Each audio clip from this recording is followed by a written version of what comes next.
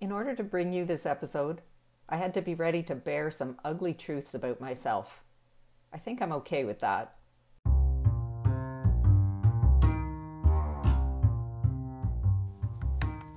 Welcome to Season 2 of the Essential Stepmom Podcast.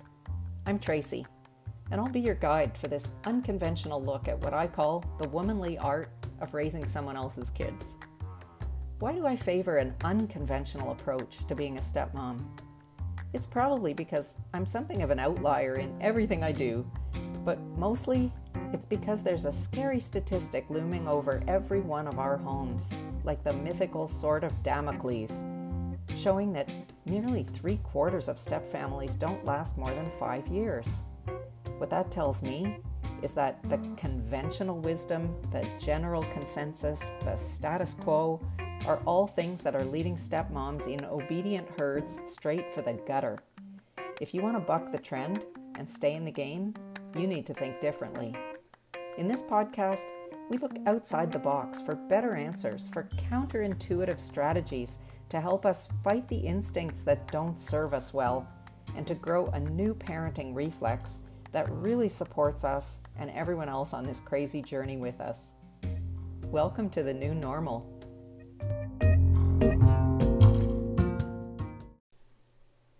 I'm probably not alone in this, but I would never in a million years have ever labeled myself a control freak. Maybe my kindergarten teacher tried to give my parents an inkling of that when she wrote that Tracy sometimes needs to be reminded there are other children in the class. But nevertheless, I try to think of myself as more of an enlightened leader than a dictator. People who know me usually say I'm pretty laid back and easygoing. I'm not confrontational. I really back away from any kind of conflict as a rule. And I'm definitely not a neat freak, quite the opposite, as my husband will attest. But what I realize now, having let go of something I wasn't even conscious of, that I was a closet control junkie, particularly when it comes to how my husband was parenting his kids. We almost came to blows about it, actually, and at the time, I thought he was 100% wrong. I've had so many good ideas over the years about handling things like being alienated or managing his long-distance visits with his kids that when they finally came to live here, I was just used to the idea that I had all the good ideas. My way wasn't necessarily the highway, but it was the best way. And it wasn't at all easy for me to let go of that mindset. But it was also causing a lot of friction. At first, I thought I was letting go of it to keep the peace in our marriage. But once I had let go, I realized that it had been me who was causing the problem. It's interesting. I'm just reading Michelle Obama's wonderful memoir, Becoming.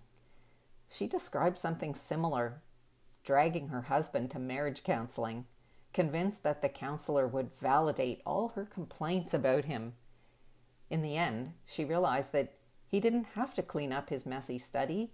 He likes it the way it is, and she could close the door and walk on by.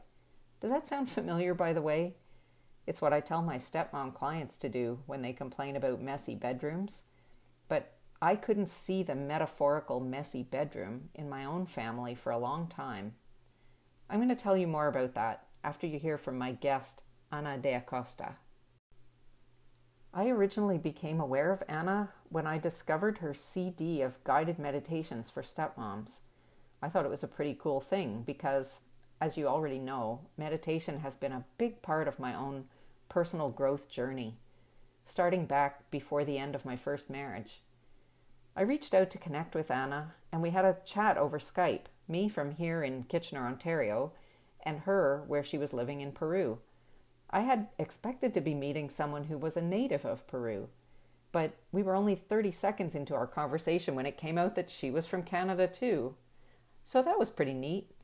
But hey, some of you may not know that this country stretches across 5 time zones and has 33 million people in it. So imagine our mutual surprise to learn that her family lives less than an hour's drive from my house, and she was about to arrive for a visit. So in just a few weeks, there we were swapping stepmom stories over a delightful sushi lunch in a blissfully air-conditioned restaurant on a steamy hot summer day. And now we're all freezing our buns off in the same Ontario winter because, incredibly, she's moved herself, her husband, and their combined 4 Spanish-speaking kids permanently to Canada. Oh, and by the way, she did all that while expecting their 3rd child, who is now her first Canadian-born baby. I think she deserves a medal or something for that. Just before I cut to my interview with Anna, I want to shout out to the stepmoms listening in from Guelph, Kitchener, Harriston, Barrie, Brantford, Stratford, Waterloo, Richmond Hill, Woodstock, Brampton, Hamilton, Georgetown, Newmarket, Mississauga, London, and even Toronto. I know you're there because my podcasting software identifies cities where folks are tuning in. So let me hear from you, my homies. It's nice to think that people nearby are listening, as well as the ones way on the other side of the world. Here's our newly returned homie, Ana de Acosta. Welcome, Anna. Thank you so much for agreeing to be on the podcast. Thanks for having me. It's great to meet up with you again, Tracy. So I think that your story, your backstory, as it were, is incredibly interesting. And I'm sure that listeners would be interested to hear how you got to where you are now. So tell us a little bit about yourself and your family. Yeah, so my step-family story started about 7 years ago now. I went on a solo sort of backpacking trip to South America, and I met my husband. So I was in Cusco hiking the Machu Picchu Trail, and he was there for work. He's an engineer, and he was there for a work project. And it was a total chance encounter, like a one-day encounter that we crossed paths and just felt this really strong connection. And I was leaving the next day, and I ended up seeing him, I don't know how many times on that trip. And after I went back home a month later, we kept contact, and yeah, 6 months later, I was living in Peru. Wow, that's a big leap. It's a great story. I can't believe you did that. And so at the time, he, already had 2 kids from a previous relationship. Yes. So you were stepping right into that, never mind moving from Canada to Peru. Yeah, well, at first, I didn't know he had kids. When I first met him, he didn't tell me. It's not something that you usually tell right off the bat, right? So he waited a little while, and when he told me, I was sort of devastated because I had already been in a relationship previously with a man who had kids, and it didn't turn out well. I don't think I knew that. Maybe not. So that was on my write-off list. That was on my, I'm never dating a man with kids again list. And so when I found out he had kids, I was already in too deep. So it was really a matter of coming to the situation and leaving all that past baggage behind and leaving those old fears behind that the same thing would happen again. My previous relationship was with a totally different personality. It was someone who wasn't a great father, who I was constantly trying to fix and help. And I think I was really controlling in that relationship. So I learned really to let go and just let him be and not try to impact his parenting style, his access with his kids, none of that. And thankfully, my husband is an amazing father. So that's actually one of the things that made me fall even more in love with him. When I saw how good of a father he was, I knew that he would be such a good father to our children one day. But letting go of control and letting go of the ideals that I had set for myself was a big personal challenge for me at the beginning of our relationship. Neat. And now you have 3 kids of your own, 3 hours kids. Yeah. Well, 2, as well as full custody of his. And yeah. So we have 5 altogether. So my 2 stepkids, who are 12 and 10 years old. And then I have my 5-year-old, my 3-year-old, and I have a 6-week-old at home. Unbelievable. Yeah. Well, so it's big family. I never thought I would have such a big family. But sometimes those things that you don't plan for can turn out to be the best things in your life, which has definitely been Wow. the case. Yeah. And we're living in Canada now. That's another incredible part of the story, that you've all moved to Canada, and that your husband's ex, the biological mom of his kids, was agreeable to allow that to happen. Like, that's quite amazing. Like, I mean, it would have never happened right away. We had a rough start in our relationship. You know, I'm not going to get into details because I don't like to discuss these things publicly, but it wasn't all flowers and, you know, pretty things at the beginning, especially with the relationship with BioMom. So we had to navigate that, and we did. And after, I mean, we just moved here a few months ago. So after 6 years of living in Peru, we all moved here as a family. So it was a long time coming. It wasn't the original plan. We had planned to originally stay in Peru, but some things happened and the situation came up that we could move, and it just made sense for us, and we did. And we're very happy here. Yeah. Fantastic. The kids are dealing with snow, and it's really cold here right now. They love it. They love it. I don't know if they'll love it in a few years, but it's their first time. Even my kids, it's their first time seeing snow. So it's been fun to watch their reactions to it all. I'm living vicariously. Oh, that's so great. So when we first met each other, it was around the work that you were doing with meditation for stepmoms. And I have my own, you know, personal history with meditation, but you have something specific to talk about around, well, you just mentioned it, around, you know, your personal need for control, and you know, how that makes you feel, and what the journey that you've come on to be able to let go of control and feel good about it by being able to maintain boundaries even while you're relaxing your need for control. So just tell us more about that, because I think that's a wonderful skill. And it's something I practice. I mean, it's not something that I've 100% mastered. And I think as a stepmom, I think if you are in the stepmom role, then you have some part of you that probably is helpful or nurturing in your personality, right? You want to help others. You want to do what's best for others. And sometimes that can come at the cost of your own mental health, right? So you might be in a place where you think you know what's best for everyone, where you offer solutions and try to help when you're not asked for help, when you're not asked to help. Yeah. And I think that is such a blessing in your family if you're that nurturing, caretaking type, but it can also be detrimental to you if you overgive and get to a place where you're feeling resentful about the help that you're giving. Yeah.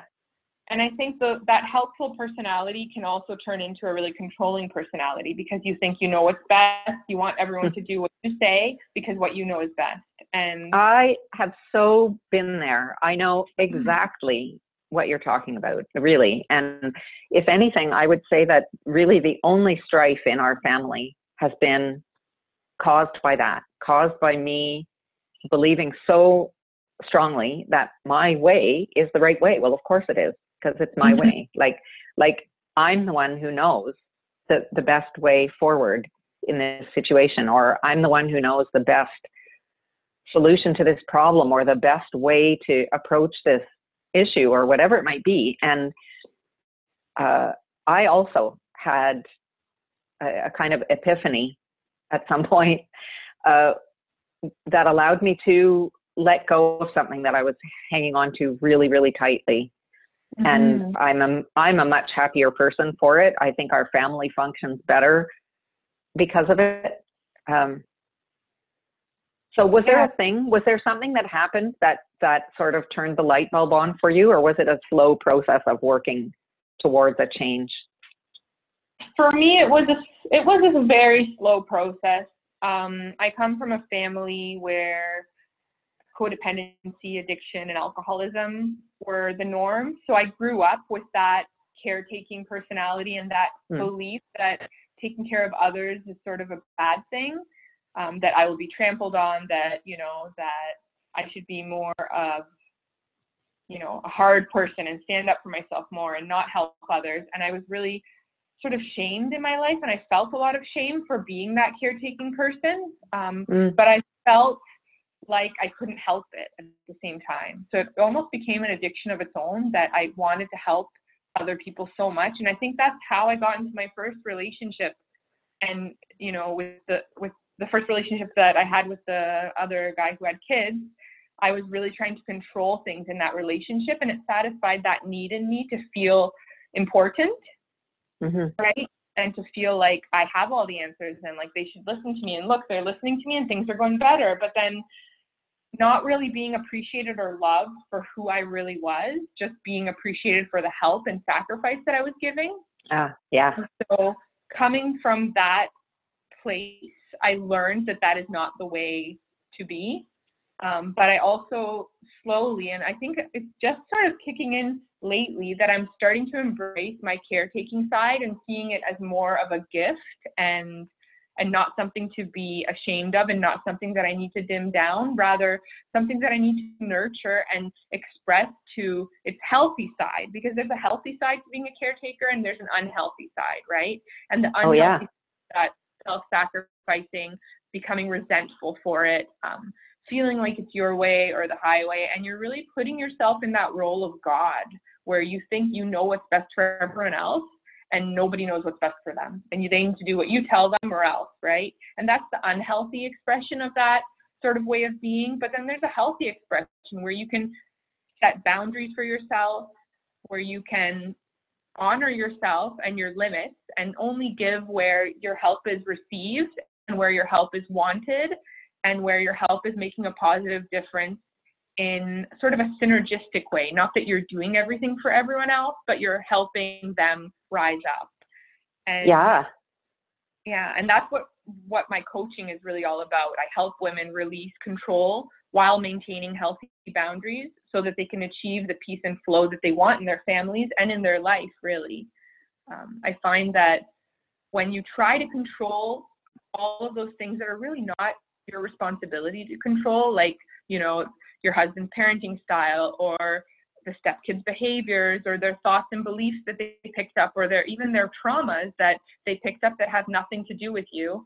When you try to control those things and it's causing more harm than good, that's when you know you have a problem, and that you're part of that problem, that you need to start letting go a little bit in order to create that equilibrium in your family, respect other people in your family where they're at, and meet them where they're at, rather than expecting them to follow your standards and your way of being. Your way might not be the right way. And if you can let it go a little bit and start to open yourself up to that possibility that you might not have the exact right answer for someone else, then I find you leave space for other people in your family to step in and take ownership of their own problems and start fixing things for themselves, right? Or not. I mean, sometimes they have to fall in order to get back up, and that's hard.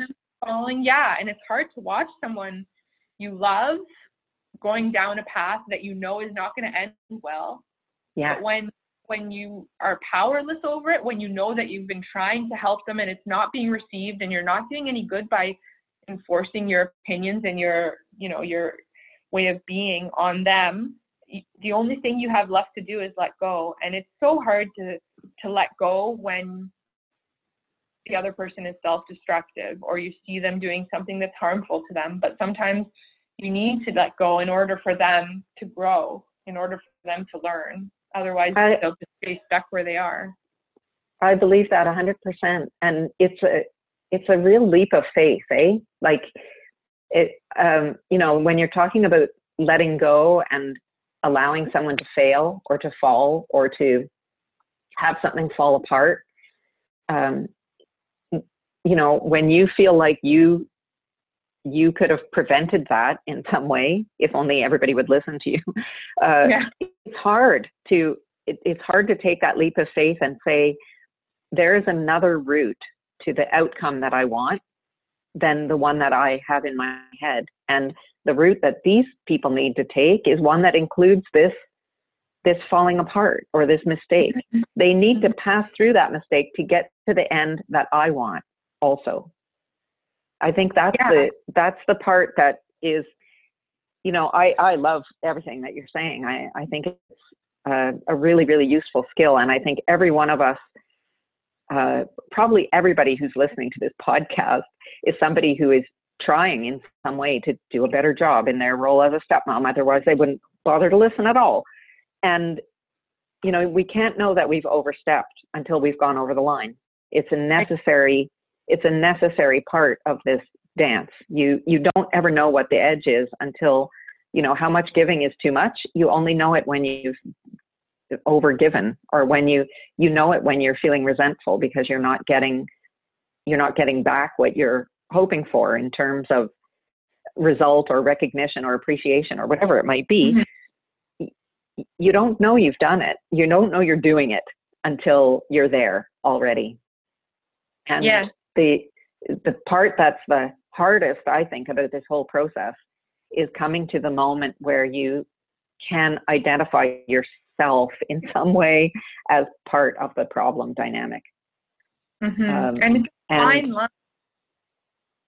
It's a fine line between being helpful and overstepping, like you said. And it's hard to walk that line sometimes. And every single day.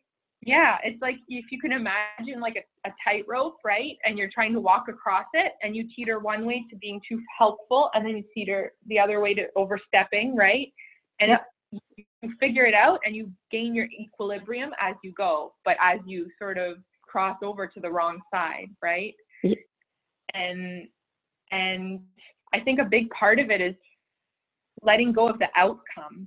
Like your outcome that you're trying to get, they might get there in a different way, or they might not get to your outcome. There might be some kind of another outcome that you couldn't have imagined that's better than what you could have planned or hoped for, right?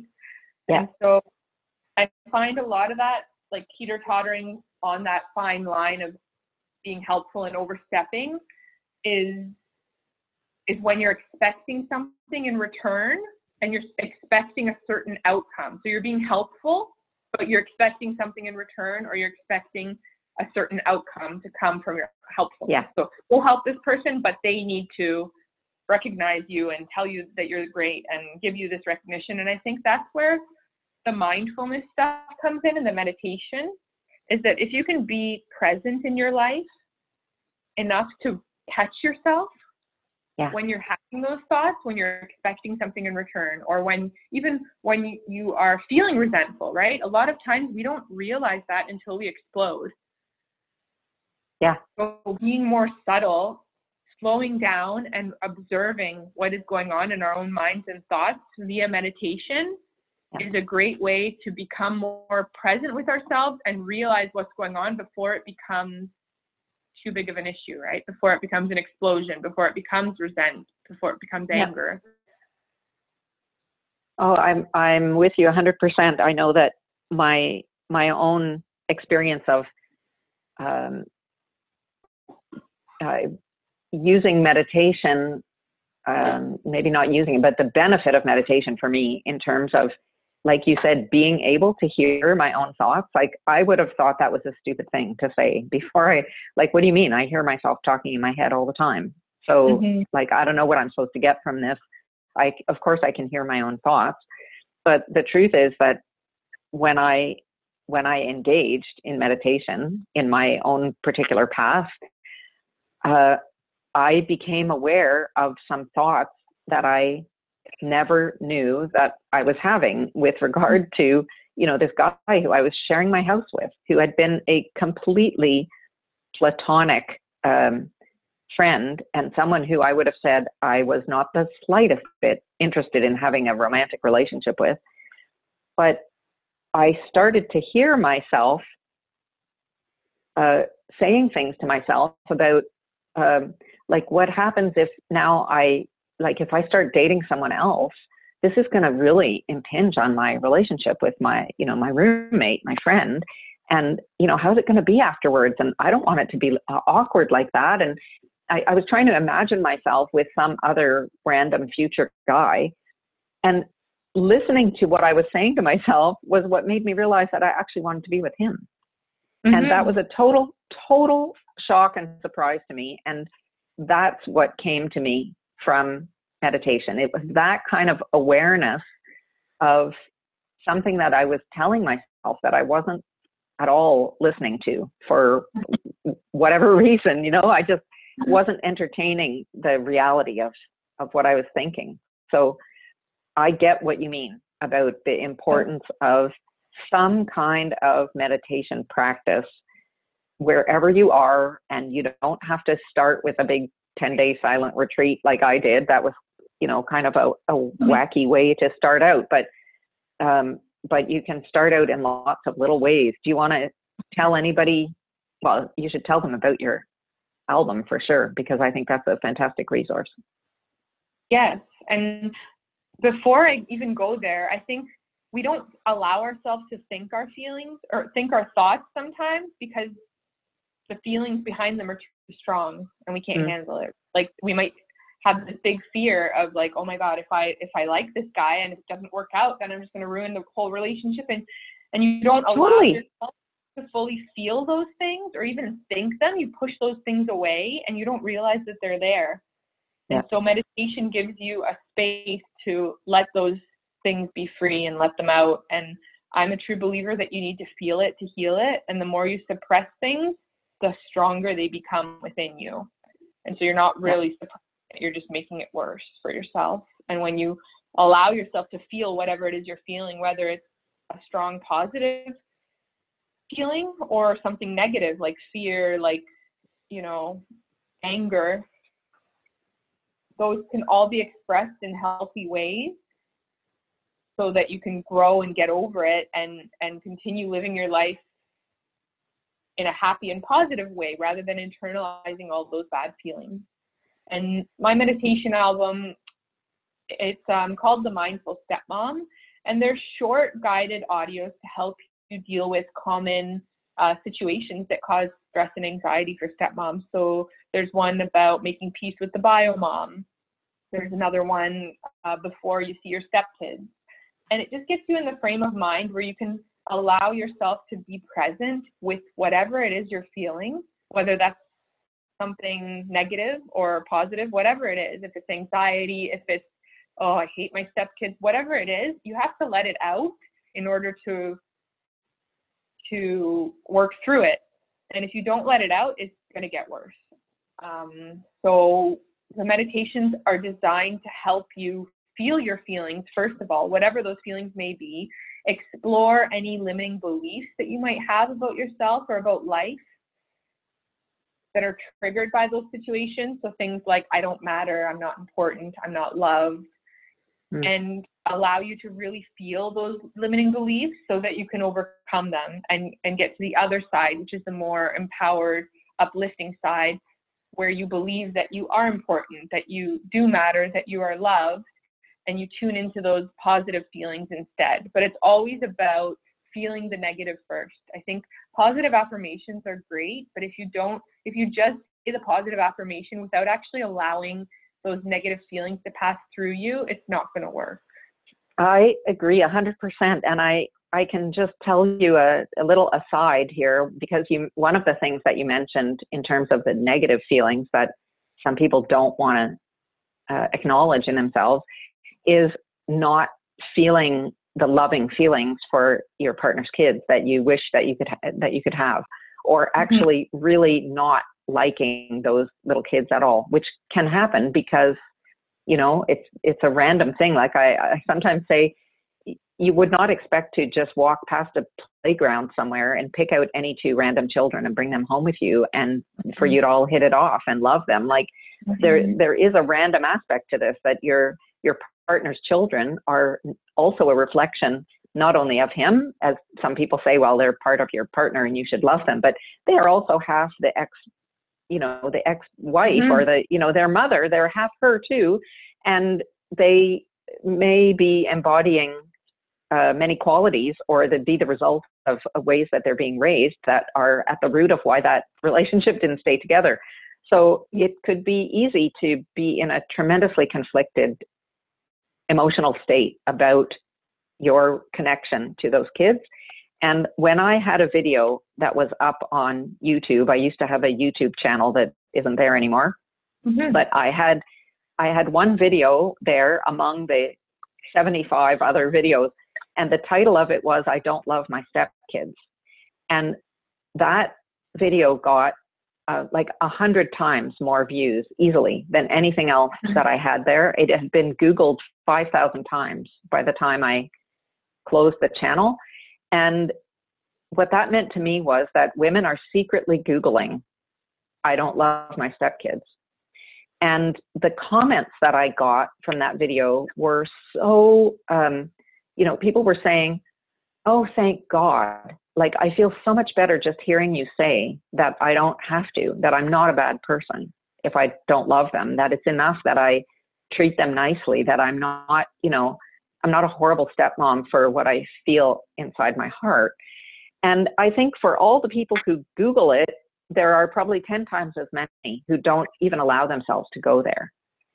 I think it's a real point of shame for women who are in this kind of relationship, who, they don't allow themselves, as you said, to feel the feelings and to reach out and get help so that they can feel better and so that their relationships can grow in a natural, organic way, and to let go of the kind of fantasy fairy tale way that you feel pressure in some way to make them go.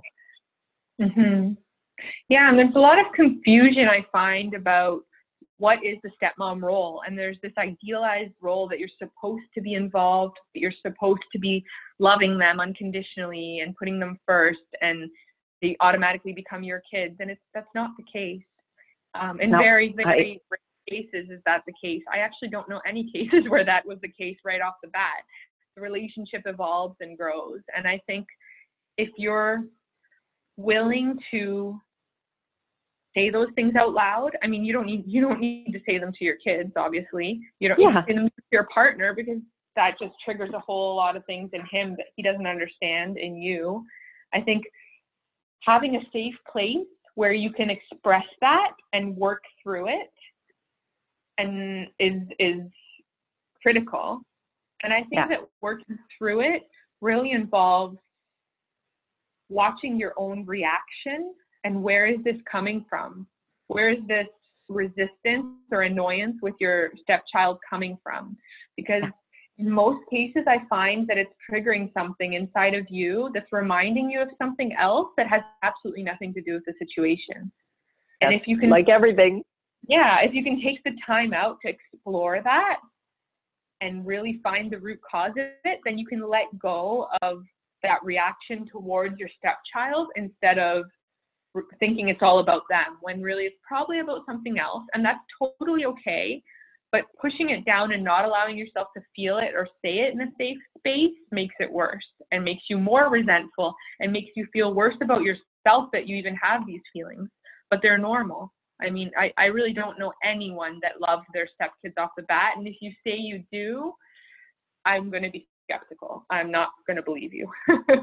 Well, I think it can happen. And look, you had an experience of falling in love with a total stranger on the other side of the world from one meeting, and ending up going to, leaving your job and your house and your family and moving to Peru to start a relationship that incredibly, against, I would say, all odds, has turned out great, right? Yeah. And but that's a kind of needle in a haystack kind of situation. And so is mine. Like, I fell in love with a guy who was who was a tenant in my house.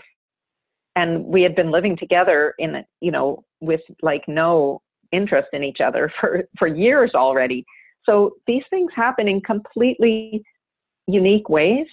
And yes, it can happen that somebody meets their partner's kids and they bond instantly, like that they've loved each other all their lives.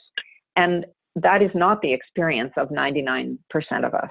it can happen, but it's not a prerequisite. It's not how it's supposed to be. It's not even ideal, because problems are coming down the road that you haven't experienced yet. People who have those wonderful bonding experiences off the top are going to have different types of problems later on, because there's life, and life is life.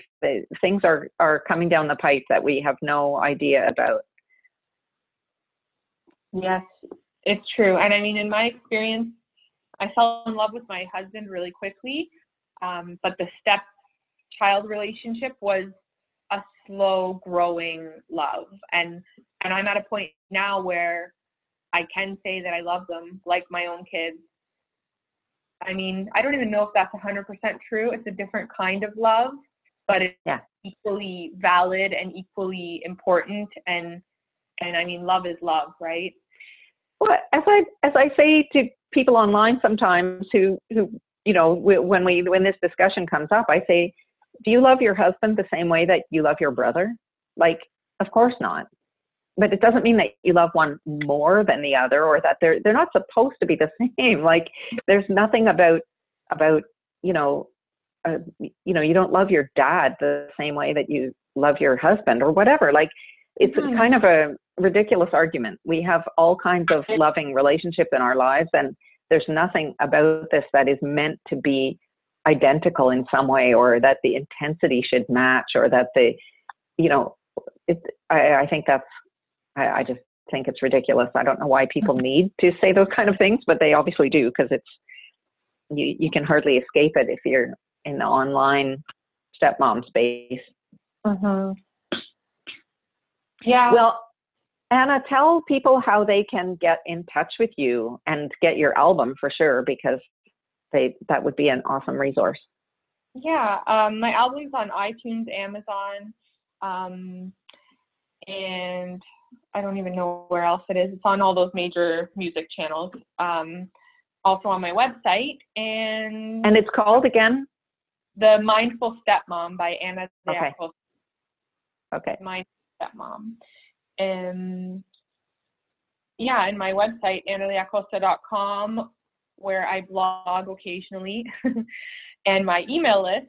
If you sign up for my email list, I send weekly emails, and also have a resource vault with free resources for stepmoms. And I'm pretty active on Instagram if you want to peep in and see my life a little bit. I share things with family on there. And that's like your new baby. Congratulations. Yeah. Thank you. He's an angel. Oh my gosh, number 3 is so easy. I'm blessed. It's been an easy ride so far. Yeah. Well, thank you so much for being with us here. I love talking to you as always, and you're a font of great advice. So thanks for all you do, and I hope we're going to get to chat again soon. Thank you. I'd love to be on again. Let me know. Okay. That was great. I'm really grateful to Anna for taking the time away from her busy life and brand new baby to share that with us. I told you earlier that I'd let you know more about the metaphorical messy bedroom in my family and how I learned to walk past it. I had real messy bedrooms too, of course. Both my stepson and his sister are most comfortable when there's a thin layer of socks, t-shirts, and pajamas strewn on the floor around their beds at all times. But it's never bothered me that much. My husband does all their laundry. He does mine too, so I don't complain. The messy bedroom I'm talking about is a totally different thing. I've always been an advocate for my stepkids, jumping in to make sure their dad understands the point they're trying to make, or getting dad to give them the right advice, according to me, of course. When I thought he was being too hard on them about something, I would take their side. You can imagine how well that went over. At one point, I was asked to refrain from saying things like, "That's great," or "Good job." It sounds ridiculous, but keeping my mouth shut and letting go of controlling what I thought should happen had a strange effect. I became aware of how much they wanted his actual advice, not my advice coming out of his mouth. They want to please their dad, of course, like all kids, and to argue with him, and to sometimes feel like they're disappointing him, or like he just doesn't get them, and then being pissed off about that, and then trying harder, and then him finally noticing and realizing something new and telling them how proud he is of them. That's the dance, and it's their dance. I did my own dance with my own parents and with my own daughter. This dance is theirs. They have to work out all their own shit with each other. It's not my job to sweep it away before they get to work it out. I realize now that that doesn't serve them in any way, whatever I think about their shit. And when I was able to release myself from feeling responsible for how things turn out for his kids, I was also able to let go of trying to control things that are actually none of my business, no matter how much I care about them. I had to trust that the universe is taking care of this, and it does, every time. I once said, your job as a stepmom is to hold the umbrella, not to stop the rain. This is what it meant for me to let go. I didn't let go of the umbrella. I just stopped trying to change the weather, and I am so much happier for it. I might say that I wish I'd learned that a long time ago, but I think I probably learned it at just the right time.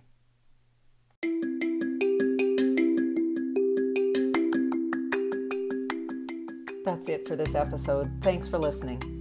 If you're enjoying this podcast, please take a moment to rate or review us on iTunes. That's the very best way you can help other high-performing, alternative-thinking stepmoms to stumble onto this show and discover a community of like-minded listeners around the world. According to Anchor.fm, the platform I'm recording on, we're being heard now in 29 countries. I find that really exciting.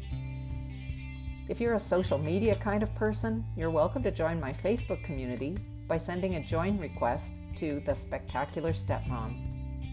If you'd rather just get a more intimate weekly email from me, send me a message with the subject line weekly email to info@essentialstepmom.com. Finally, I'd love to hear from you with questions or comments or situations you'd like me to address on this podcast. You can leave a voice message right here or send anything to my personal and confidential email address, info@essentialstepmom.com. That's info@essentialstepmom.com. See you next week.